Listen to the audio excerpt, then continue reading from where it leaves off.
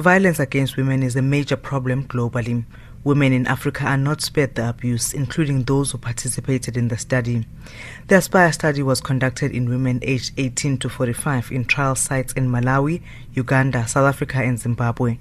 Results of the study announced earlier this year showed that the vaginal ring with antiretroviral dapivirine was both safe and helped to protect women against HIV infection by between 27 and 56%. The team of researchers further investigated why some of the participants would not continue using the vaginal ring as directed, even as it protects against HIV infection. Dr. Tess Palani-Phillips from the Vets Reproductive Health and HIV Institute elaborates on their findings. In the entire trial, so 2,629 women, over a few years, we had 94 reports of social harm. And of those, there were 85 women reporting 87 of those social harms. These were all partner-related. Interestingly, even though there were 29% of these that were a consequence was exposure to physical harm, only 10% of them defined it as having a major impact in their life.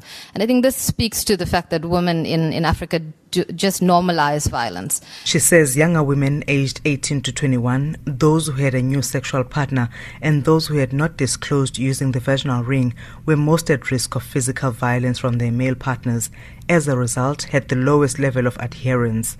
Some women, however, reported that the vaginal ring did not interfere with sexual intercourse.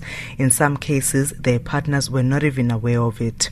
Meanwhile, further studies on the ASPIRE trial have shown that the 168 women who acquired HIV infection during the trial were not in danger of developing resistance against antiretroviral dapivirine, as Dr. Urvi Parikh from the University of Pittsburgh explains. Our take-home messages are that dapivirine-associated resistance mutations were not detected in ASPIRE. And this is very good news and reassuring for use of the dapivirine ring.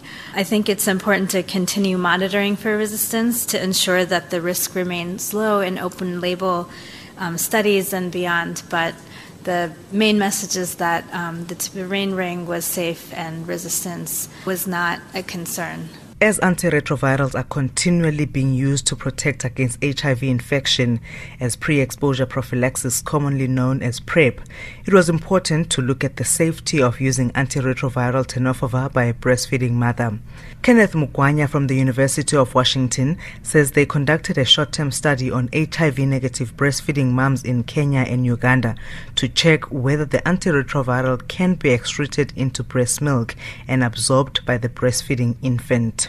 94% of the samples of infant plasma had no detectable tenofovir levels. These data are really important and reassuring for especially us from sub-Saharan Africa, where young women are at high risk of HIV, and I said a significant number of them spend their lifetime either pregnant or breastfeeding, and with increased risk of HIV acquisition during breastfeeding. These studies and others presented at the conference have shown that the use of pre-exposure prophylaxis on HIV-negative people is safe and effective if used correctly and consistently during the period one is exposed to HIV infection. Tabile Mpele, SABC News, Chicago, USA.